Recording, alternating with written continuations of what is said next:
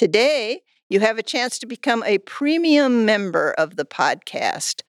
Click one of the premium membership levels and you can get everything from a free book by an ag arts artist to free postcards to extra bonus interviews to the chance to have a piece of writing critiqued by me and a free workshop or reading by Mary Swander. So go to those show notes, scroll down, and click to become a premium member. Thank you so much for your support. One of my early boyhood memories of a previously unexplored sanctuary occurred only a short distance from our farmstead on a dirt road in southwest Iowa. It was a silent, undisturbed wetland, a 20-acre space of economically worthless land. It drew me there because I wanted to apply my newly learned trapping skills after watching my father manage his trap line. I was determined to become the Daniel Boone of the modern era. I walked out of the driveway just before dawn, trap slung over my shoulder, and headed south to the wetland. It was one of those crisp fall mornings, and every sound was distinct. Bird sounds echoed off the road toward me when I topped the last hill. Conversational notes of mergansers, wood ducks, mallards, and geese, talking and laughing, ricocheted into my ears. I crossed the rusted fence bordering the wetland and entered a foreign land. Mounds of soil claimed by patches of reeds and cordgrass stood above pools of water like unbridled acne on nature's pockmarked skin. Hopscotching on mounds of soil, my foot slipped, throwing me forward. My gloved hands dove into the muck below and sank deeper and deeper until my face entered the murky water. The water tasted stale with the aroma of sweat-stained socks that should have been washed 3 days earlier. My hands, covered in a dark, creamy sludge, smelled revolting at first until I remembered Dad's description of nature's perfume.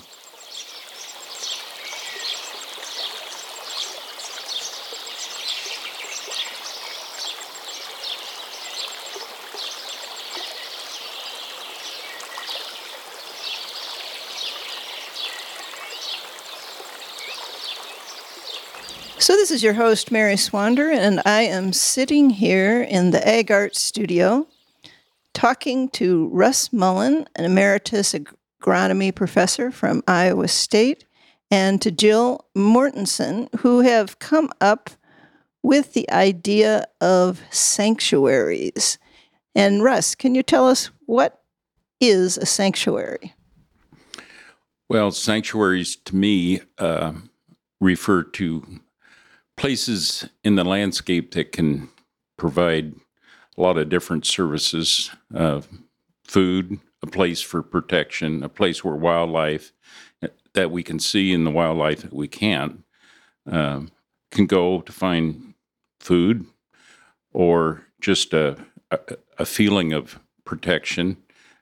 It's kind of a rest stop on wildlife's traverses of across nature. So I think we think of sanctuaries ourselves as places that are mentally relaxing to us, and I feel that it's the same way with wildlife as well.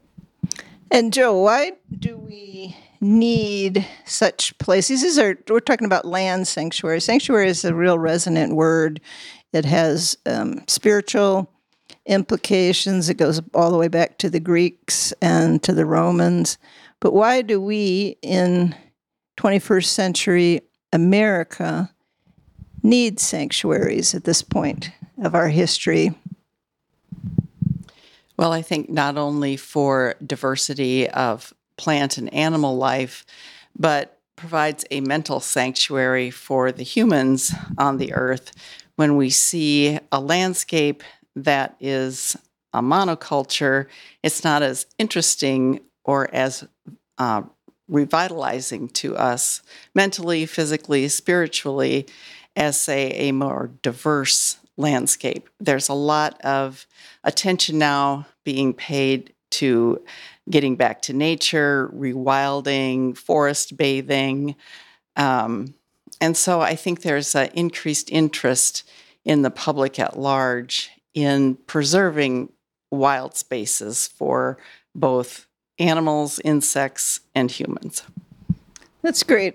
And Russ, I know you were one of my colleagues at Iowa State, and you taught history of agriculture. You don't need to go all the way back to the beginning of the world, but can you just trace back kind of the milestones of when our landscape here in the Midwest, the changes that took place through the ages, and then bring us up to date in the last 75 years, why that's in particularly concerning and different from anything we'd done before? Yes. Well, we were in a diverse area centuries ago when the land was discovered, and we happened to be in the tall grass prairies, and to the west of us, it was short grass prairies. To the east of us, we had more rainfall, so you had more timber. And as we settled the country, wood was very valuable for cooking and building, and we denuded forest, and they grew back. But also now we're denuding forest again for different reasons. So in Iowa, it was a vast area of tall grass prairies, waterways covered with brush and trees, packets of brush along the lowlands. And then as we developed mechanical power, our capacity to remove a 200-year-old tree was available. And today, you can do it with huge machinery in 10 minutes. So as we progressed in mechanization, it increased production of agriculture, but also increased mechanization allowed us to deforest areas. We were a major flyway for animals because of all our wetlands. And then we developed tiling, and that increased the wealth of the Midwest considerably because what was waterways and wetlands became prime farmland.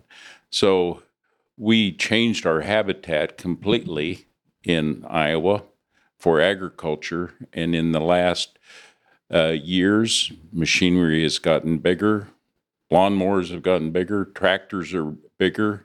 We have more wealth in farming than we did 60, 70 years ago.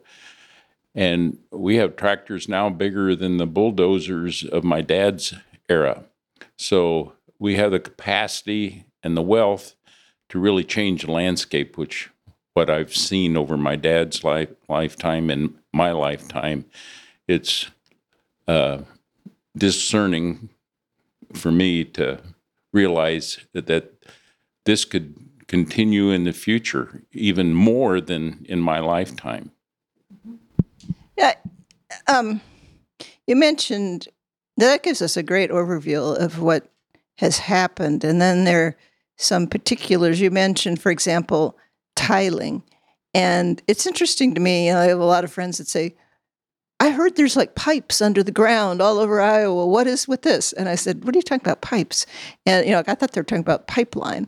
And they said, that they're like moving the water around and like ding, tiling.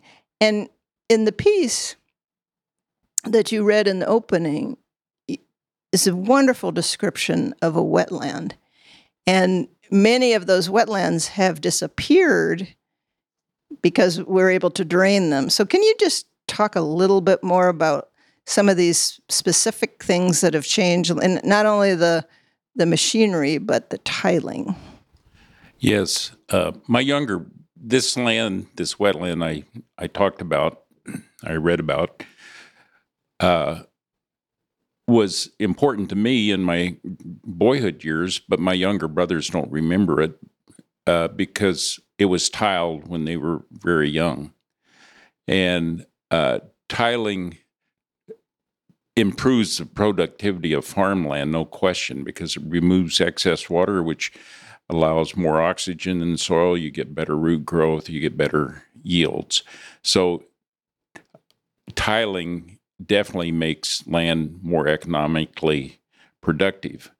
But tiling, putting these underground perforated plastic tiles 3 foot below the surface, takes away a lot of surface water and gravitational water, and they go directly to our streams. So it does affect our streams too. And chemicals can enter tiling water a lot quicker, whereas wetlands held the water, let silt settle out, and any chemicals. So wetlands served as kind of a filter for our water. We've lost basically 95% of our wetlands in Iowa, and there was no laws against draining a wetland. You can do it in 3 days with tiling. So, and if you look at the amount of tiling going on now, it's still draining. It's still big business. So I see more tiling. Any kind of wet areas that are under crop production will get tiled out. So unless we preserve some areas in our farm landscape, we won't have any wetland kind of sanctuaries for those kind of animals and birds that depend on that. That's right. I've read a lot of original settler diaries and some of their writings, and almost all of them describe the birds that flew over the Midwest, especially Iowa. And it sounds like a cliche, but it clearly comes through as a true fact that the skies were black, just blackened with birds. And sometimes they were so thick that they would, darken the sun.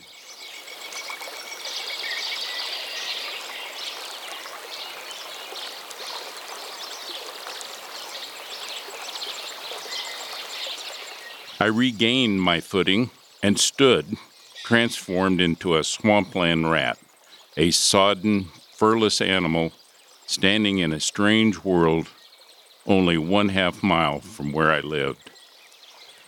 Slowly and quietly, I moved through the marsh looking for good places to set traps. Waterfowl, although wary, didn't fly and seemed to accept me. A muskrat perched on a mound 25 yards away stared at me, and then leisurely entered the pool of water, disappearing beneath the surface, but ripples showing me his direction. I began focusing not only what was in front of me, but on the landscape around me.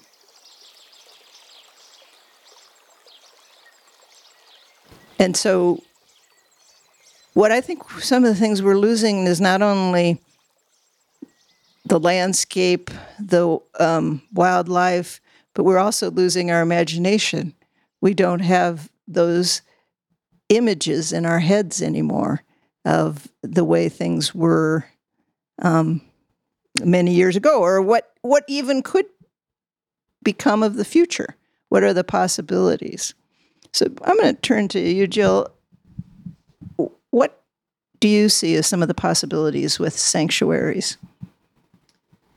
Well, like I said, I think that it's beneficial to animals, insects, and humans to have not a monoculture to look at. And what's that mean exactly, a monoculture? A monoculture would be a landscape where one single plant species is predominant, like cornfield, for instance. Right. And what we even have monocultures in urban landscapes. Everybody has a lawn, right? And it's supposed to be mowed. And, we have all these concepts in our heads, or even city governments impose them upon people. So I'm thinking, what are the possibilities for urban people that are landowners? What kind of sanctuary could they create? And then I'm thinking also, okay, what if someone says, this is all for wealthy, privileged people who have land? What if I'm living in an apartment? Is there anything that I can do to create a sanctuary in that situation? Absolutely. If you have a patio or a balcony, you can have flowers in pots for bees and hummingbirds. Herbs that you can use flower, and bees love them. For instance, I see a lot of bees on oregano blossoms or basil blossoms. So not only food for humans, but food for other species as well. And it doesn't have to be a fancy pot. If you have an empty bucket that you get at a big box store, you can use that. So anything that anybody can do, you don't have to be a landowner to create a sanctuary, not only for yourself, but also animals. Excellent. Now, Russ, I'm hearing little voices in my head, people saying, if I reestablish the wetlands on my farm, that's going to cost me money because that land isn't going to be productive. And I'm not going to be selling those acres of corn that I would plant there. What answer would you have to those voices? Well, one thought I had is if you peer into the future, every generation has their idea of what was when they were young. And when you lose landscape diversity, you set a new norm and the new generation gets used to it. So it's a progressive loss of diversity in our landscape. And that's kind of what worries me long term, because I think we'll see even a much greater loss of diversity as we mechanize.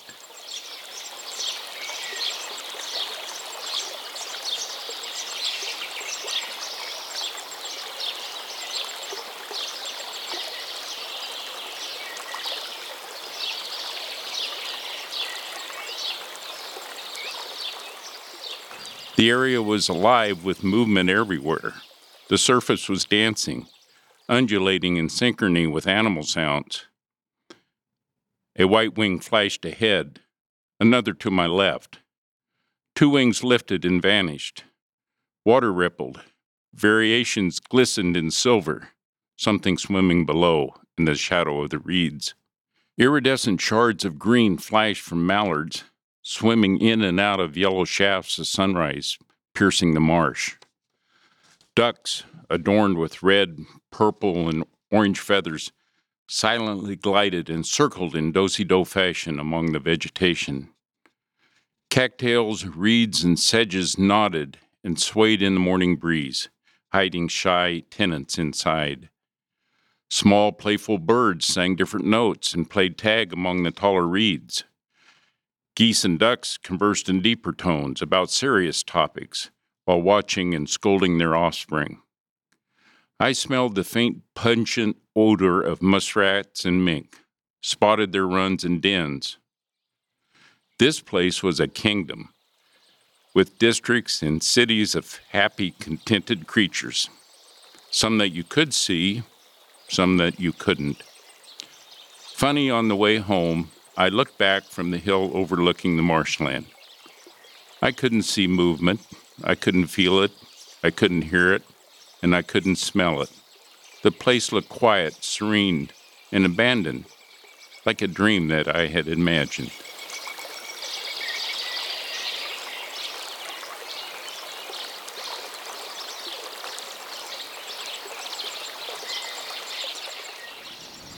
So you see a long-term value in employing sanctuaries. And in terms of the diversity, but again, also the diversity of the imagination in seeing a future, recognizing what had been here. I remember taking geology in college, and it was just opened up a whole new world to me. I was like, wow, look what the wildlife was like here in this state in these prehistoric times. I thought, wow, they had mammoth elephants and all of these things that, with my little slice of life, I had no spark of recognition of, until I read it in the book. Okay, so if we were to encourage people to create sanctuaries on their land, in their apartment, on their balcony, wherever it would be, how could we promote this idea? I think there might be two ways. One through the arts, and then one through policy. And so, Jill, what ideas might come to your mind through the arts that we could promote sanctuaries? Oh, I would start maybe with in some sort of a community organization where children are involved to create murals, different art pieces of artwork. They can take them home, share them with their families, say, let's plant a garden or let's plant some flowers. And then I think, too, if you can get people involved on a community level, then it becomes more of a grassroots movement. And pretty soon it becomes the norm for everybody to have a garden, a flower bed, whether you live in an urban setting or a more rural setting. It just becomes more of a normal everyday occurrence, whereas now the lawn is kind of just a manicured place to be. So I think it starts at a very basic level and you build from there. And I think that's ultimately how we change policy in city government, state government, and national government. Oh, that's excellent. And so, Russ, I know I'm sending you off on an Ag Arts residency to White Rock Conservancy, which is a 5,600-acre preserve that used to be farmland, and now it's becoming restored prairie. And you want to actually write up a proposal for some policy. What might be in that proposal? Well, I think there's a couple things, challenges in looking at sanctuaries in our urban area and in our rural area. And the first challenge is to value them ethically. And I think the arts can help us do that and make us more aware. The other thing, I think, is we need to value them economically. And we don't have to do much, I don't think, to do that. For example, 3 years ago, I wanted to build a pond using state support, county support, and the engineer that designed the pond put it below where I ended up building it myself because of a rule. There was a farmstead there 80, 90 years ago. As long as we've owned the land, nobody ever lived there. There's remnants. But he wanted to put the pond, 500 yards down, right in the middle of a timber. There's probably at least 2,000-year-old old-growth trees, and I argued, what kind of impact would that be on animals to take out that kind of growth? And he wouldn't relent. That was the rule. So we have rules that protect anthropological sites, but we have no rules to protect a hillside of trees because it's not valued economically. unless you value it. For farmers that do value sanctuaries ethically, you'll find that they are providing that. So I think an example, for instance, old farmsteads. When you drive across the Midwest, in some landscapes, the only trees left are old, abandoned farmsteads. Well, our government actually discourages leaving that old farmstead as a sanctuary because they tax on old buildings that are no longer used. What if they gave tax forgiveness on that farmstead as a sanctuary? It's a little thing. It doesn't amount to a lot of dollars. We, in this state, we have used millions of dollars to support our corn and soybean industries and using corn for ethanol. So we have spent millions on promoting corn and soybeans. A fraction of that could reward farmers for leaving areas as sanctuaries in farmland landscapes.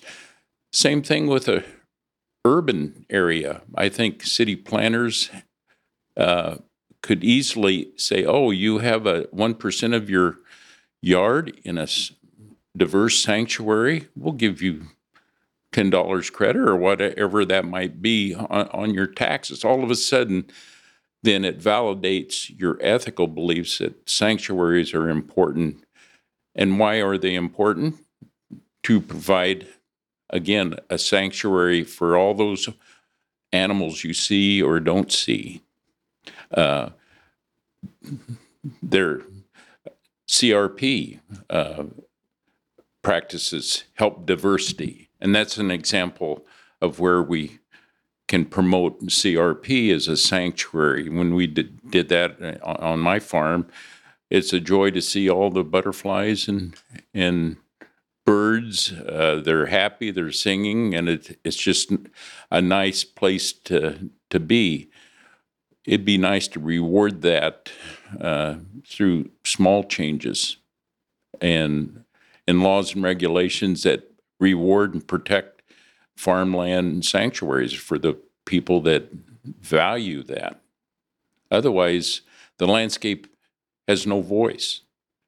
And when you own land in our economic system, you have the ability to change the landscape drastically with no regard to the impact it has on wildlife. And I think the idea of rewarding people for building sanctuaries, micro, mini sanctuaries, macro sanctuaries, depending on whether you own a balcony or a lawn or 160 acres, it would be a nice thing. And long term, 100 years from now, I think it'd make a huge difference in what species we see.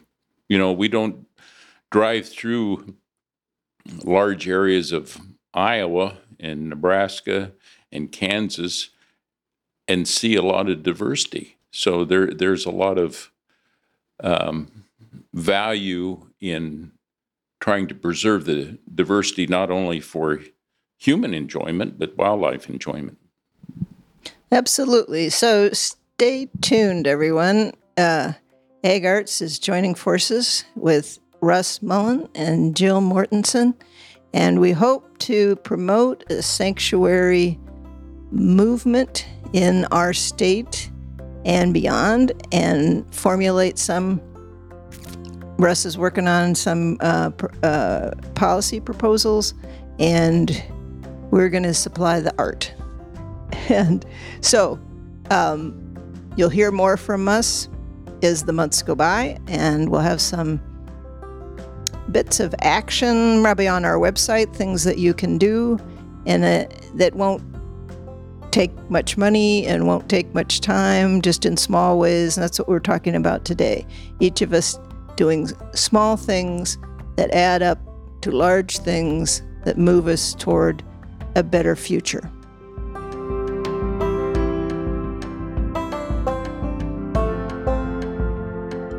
I'm happy to announce that Buggyland is now part of the Iowa Podcasters Collaborative, a group of podcasters creating content related to news, culture, and more. We're organized by the indomitable Robert Leonard. This group arose from the Iowa Writers Collaborative under the leadership of Julie Gamick.